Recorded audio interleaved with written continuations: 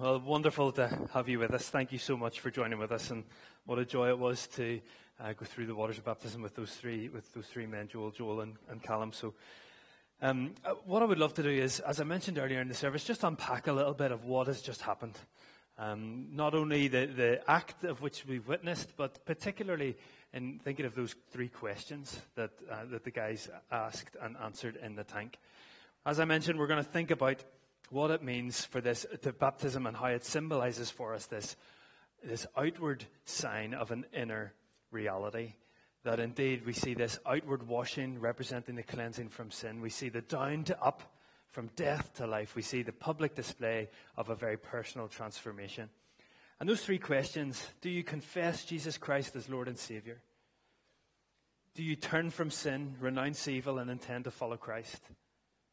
And do you, depending on God's grace, do you promise to live within the fellowship of the church and serve Christ faithfully? I want to suggest that the Bible would say that those are three of the most important questions, if not the most important questions, that any of us could answer, whether you're going through the waters of baptism or not.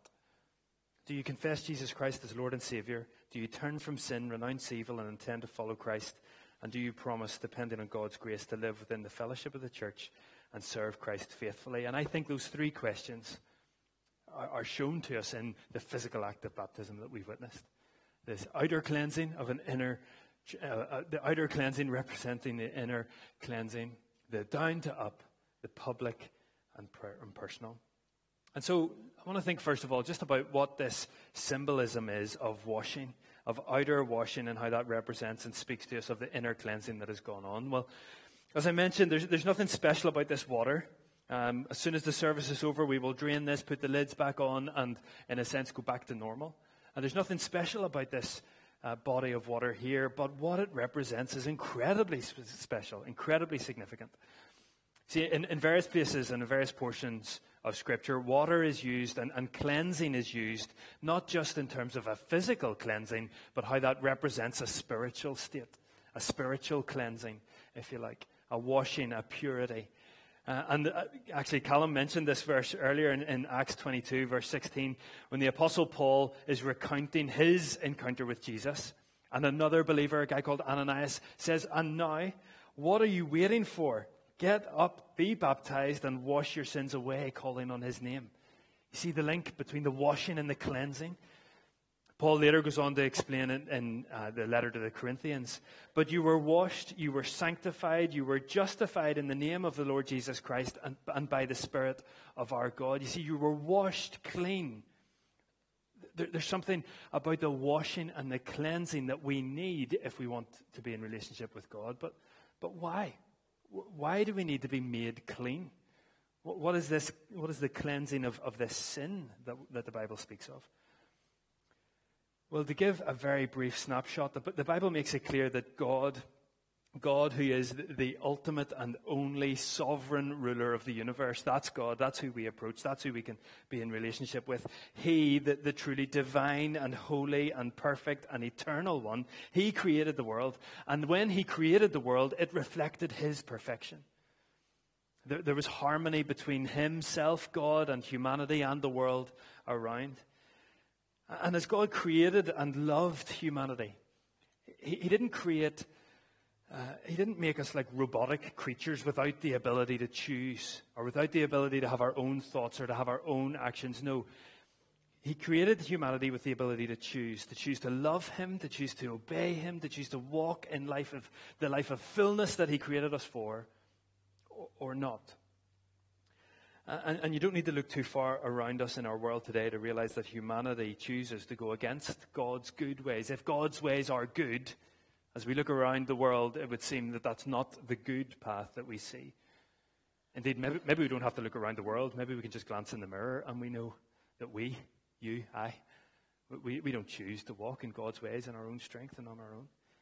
No, the first man and woman, they decided to go against God's ways. And ever since then, we've been infected with that same curse. It's what the Bible calls sin, going against God's ways. Anything that we think or say or do that is against what he would want. And sin is seeking our own desires above God's. Sin, therefore, is the root of every kind of anger and malice and bitterness and jealousy and harsh word and greed, and they all find its root in sin.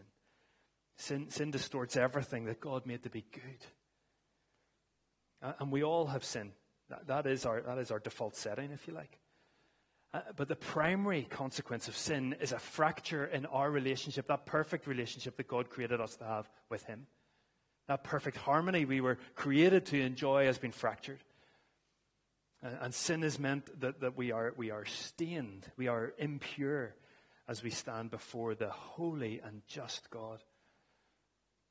And so, as the holy and only rightly just God, He punishes sin. Of course He should. A good God must. And I realize that God's punishment of sin, as we look around our life, we might not see that. It sometimes looks like evil prevails. It sometimes looks that the greedy just get more. But in the scope of eternity, God, who is the eternal judge sitting on the eternal throne, He makes all things right.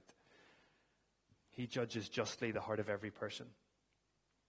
And if that heart is stained with sin, then it cannot be in the presence of such holy beauty.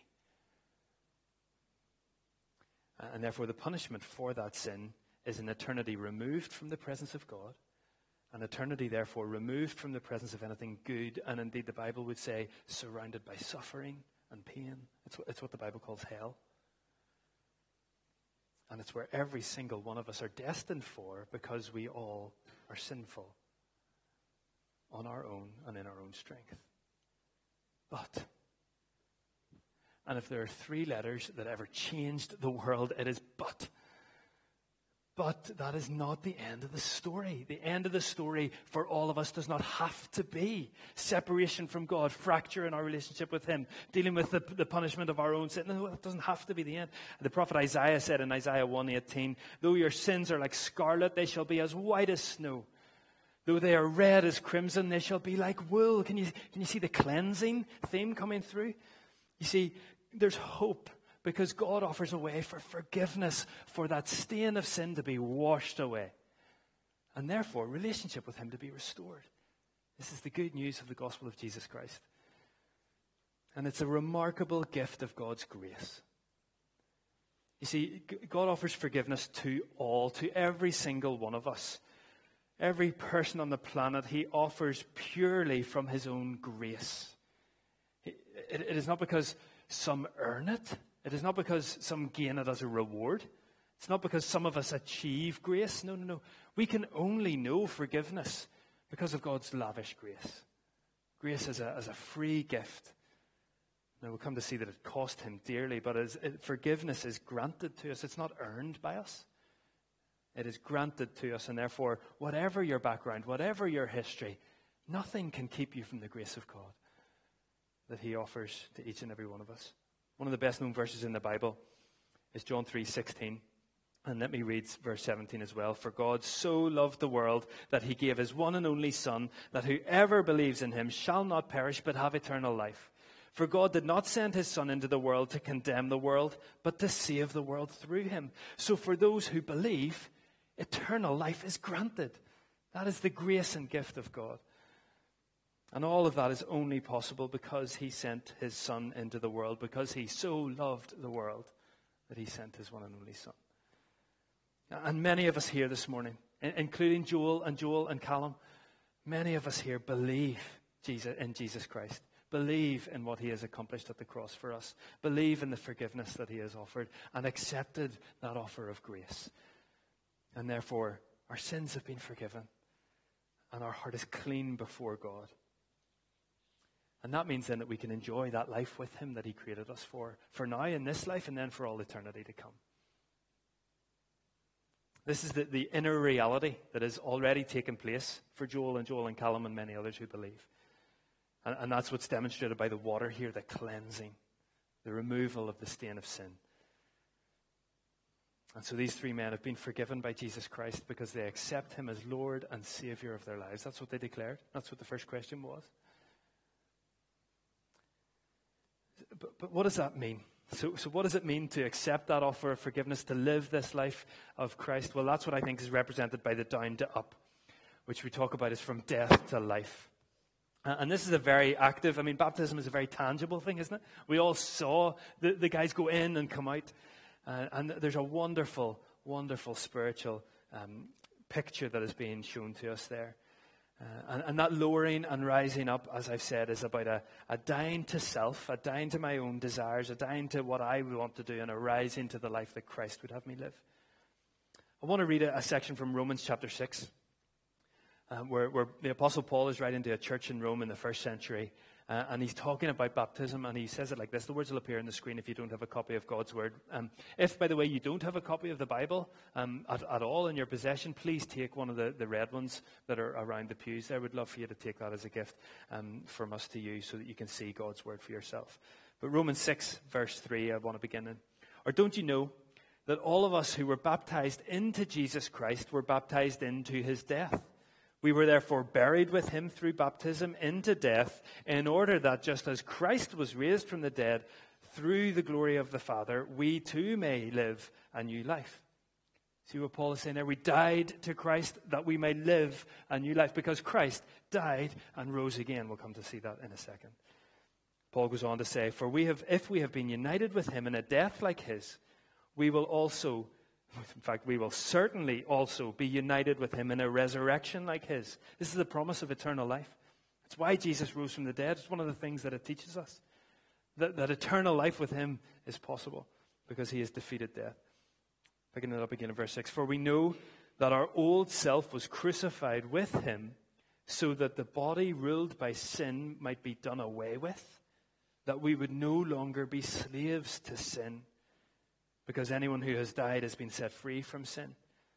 Now, if we died with Christ, we believe that we will also live with him. And so this new life is offered to us. This life with Christ. Now, for those of you who know Joel and Callum, for those of you who know any Christian, that doesn't mean that life is sinless. Right? These three, all of us, we will still make mistakes. We will still fall into the trap of sin at times. The key phrase there is we are no longer slaves to sin. It does not have mastery over us. It is not our final destiny, because we have been forgiven of that sin by Jesus Christ. And so there's the life in Christ is a journey. Although it's a process. He is at work in our hearts. He is transforming us more and more into greater and greater glory, until we, of course, are released from this life and join him in the perfection of heaven. So these words from Paul in Romans are great words. They're deep words. I'd encourage you to go away and think about how this shows us the death of Christ, and how we die with him when we put our faith in him, in the sense that he has taken the punishment of our sin. And then when we come up out of the water, that represents the new life in Christ that he has welcomed us into. So Jesus came to the world, and he came to die. But why? Well, we've said it a few times. That Jesus died to take away the sins of the world. Now, Jesus himself had no sin. He was God in human form. He didn't have sin of his own to die for, or to make a sacrifice for. No, in his death, he took the penalty of sin upon himself for me and for you who have sin, who deserve the penalty. He took it. He soaked up the penalty of sin, so that for those who trust in him, they may know his forgiveness, that his righteousness, his right standing before God may be transferred to them. That's why we're able to be restored in our relationship with him, with God, because our sin has been dealt with. Colossians 2 puts it like this: he forgave us all our sins, having cancelled the charge of legal indebtedness. How? It stood against us, it condemned us, but what has Christ done? He has taken it away, nailing it to the cross. And so for those who put their trust in Jesus, our charge sheet, as we stand before the judge of all eternity, is clean. It is gone. We no longer have sin. Christ has dealt with it for us. And so Jesus took the penalty. And what a grace that we who don't deserve it, we, even as we're told elsewhere, while we were still sinners, he died for us, so that we would have that offer of forgiveness and grace. And so our sin, when we put our faith and trust in him, is gone. But of course, as we've said, Jesus didn't stay dead. He rose from the dead, securing that eternity for us. And all of that is possible. That eternity in him, freedom and forgiveness from sin, is all possible because of what he's done for us. And the Bible's clear, and we read earlier from Acts chapter 2, that the way to respond is what the Bible calls repentance. It's a turning. It's a turning from sin to Christ. It's a turning away from our desires to his. And so it's something that the boys very adequately and eloquently explained that they have done as they laid down their lives and said, Jesus, I want you to be Lord and King of my life, and I want to live my life for you. And so that's the inner reality that Joel and Callum can testify to, that death to themselves, a rising a new life with Christ. And what joy it is. So we asked them, do you turn from sin, renounce evil, and intend to follow Christ? And they declared, as all of us who believe in Christ Jesus say, we say, yes, we do, with the help of God, with his Spirit. Finally then, the third question that I want us to consider, is this really public display of a personal transformation? And I guess this summarizes everything that we've seen. See, the fact that we are all here to witness this shows the public nature of what's going on here. That there's a public demonstration and a public witnessing that Joel and Callum wanted us to see as they publicly say, I believe and trust in Jesus Christ. He has forgiven my sin and I'm living my life for him. And they've invited us to be witnesses to that. And as I mentioned earlier, believing in Jesus is a personal thing. It's about our heart and our life before God. So we can't rely on our family upbringing and what they believed. We can't rely on our friends and what they believe. No, it's about what we believe. Who do we say Jesus is? Is he my Lord and Savior? And so there's a very personal dimension to faith in Jesus Christ, absolutely. But that personal dimension in no way makes it a private faith.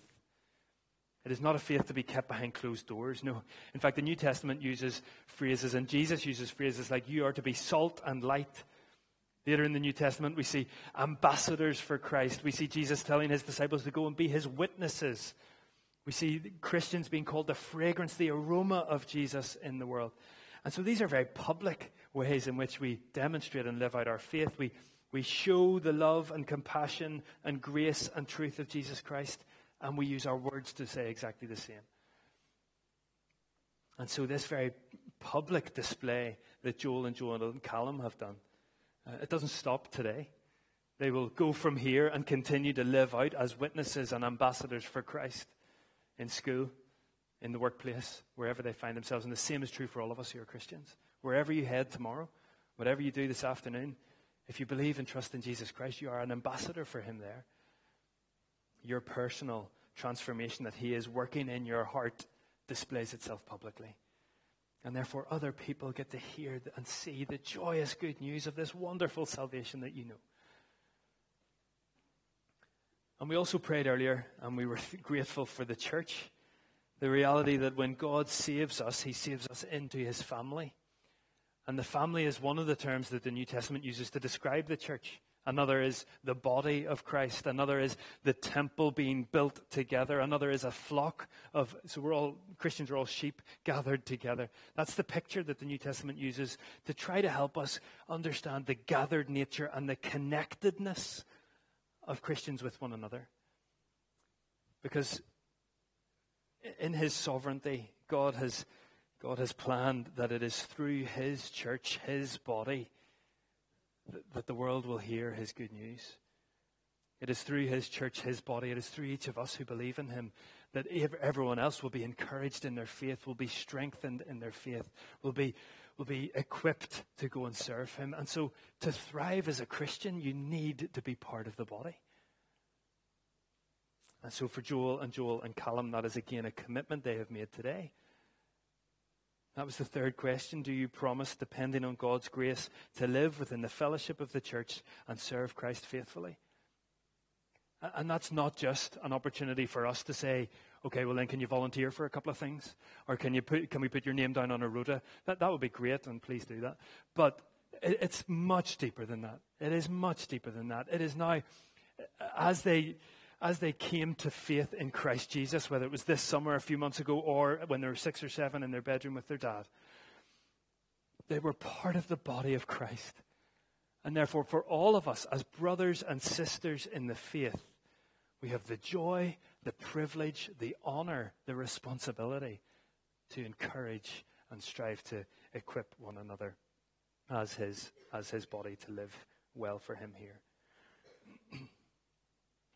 So this public dimension of the baptismal service is a reminder to us of the joy of how we can share and show the love of Jesus publicly because of his work privately in our hearts. And so you can see baptism is much more than a big tank of water on a way to fill the Sunday. This is a significant spiritual representation of what has already gone on in the lives of Joel and Callum, in the lives of many of us who believe and trust in Jesus Christ. It is an outward sign of an inner reality. It is a physical representation of the spiritual transformation that has already gone on and continues to go on as we follow Jesus. And it's been a pure delight to share this with Joel and Callum. It has been a joy to walk through this with them. And as they continue to grow in their love for Jesus and in their living for Jesus, we commit to you to pray, to support, to encourage in any way that we can. And I wonder then, as we've considered the significance of this act that we've seen this morning, and as we've pondered further these questions, I wonder how you would respond to these questions this morning. Do you confess Jesus Christ as your Lord and Savior? If you do, then remember and recall the joy of your salvation. Remember and be refreshed by the reality of what Christ has done for you. That legal charge of indebtedness is gone. And may his Spirit encourage you and equip you then to live in the freedom surrendered to him. If you don't know Jesus Christ as your Lord and Savior, would you consider him this morning? Perhaps this morning you've been reminded of, or maybe shown for the first time, your need for a Savior. And then the offer of him. And if we can help in any way figure out what that means, please speak to us before we leave over a scone. Do you turn from sin, renounce evil, and intend to follow Christ? Well, that's a question that all of us, especially those of us who are believers, perhaps we've believed for a long time. Perhaps we committed our life to Christ relatively recently, but we've noticed that there's been a drift, that there's been a tolerance of things that we used to think were not suitable for God's people. Oh, may we turn from sin. May we renounce evil. May we intend to focus our eyes on Christ. And do you promise, depending on God's grace, to live within the fellowship of the church and serve Christ faithfully? And maybe God has been tugging at your heart this morning to rethink and reevaluate your commitment to his church, whether this congregation is your church or whether you're part of a church somewhere else. Are you serving him there? Are you living faithfully in the fellowship? And that is a way to both serve and be served by his people. So regardless of where you're coming from this morning or why you happen to be here, we would love to help you with these questions. We would love for you to know Jesus as your Lord and Savior. If you know him as such, we would love to encourage you to keep passionately following him, boldly and confidently following him. And as our church family here, we want to certainly gather around Joel and Callum, cheer you on as brothers in the faith, and see God continue to work in wonderful ways as he has done. Would you join me in praying as we come to a close? Father God, we thank you. Oh, we thank you and we praise you that we can celebrate your good news this morning of lives transformed because of your grace, through your grace. Thank you, Father, that you have offered the way of salvation. You have offered forgiveness from sin. You have offered an escape from life and eternity, away from you and life and eternity with you. And God, I thank you for Joel and Callum. I thank you for your grip on their hearts and their souls. I thank you for drawing them into your family. I thank you for saving them. And I pray that as they have gone through this wonderful step of faith and obedience today, Father, would you pour your blessing out upon them? In the days that lie ahead, may they be bold and courageous in their witnessing for you. May they be encouraged and equipped as they seek to serve you in wherever you have them placed. And Father, thank you for the privilege of being here to be part of this with them, to be witnesses to their faith in this way. And Lord, we pray that for every single one of us, whether we know you personally or not, Father, would this be a significant day in our journey with you. I do pray, Father, that for those who have sensed your leading and your conviction of sin and your need for repentance, that they would do so today. And Father, that we would gather around and celebrate with them the joy of forgiveness and grace. And Lord, for those of us who do know your grace and your forgiveness, would you encourage our hearts today again? Would you help us to see that following you is an active, joyful, dependent, daily, wonderful, wonderful life that you've called us to. Father, if we've got into a sense of drudgery or compromise, Lord, would you shake us from it and captivate our hearts again with the glory of who you are. Our Lord, we pray that as we finish off our service here, as we celebrate and enjoy time together in the hall, Father, would you be with us? Continue to speak to us by your good word, we pray. Help us, encourage us, draw us closer to you, we ask. And we ask all of these things, Father, for your glory and in your wonderful name. Amen.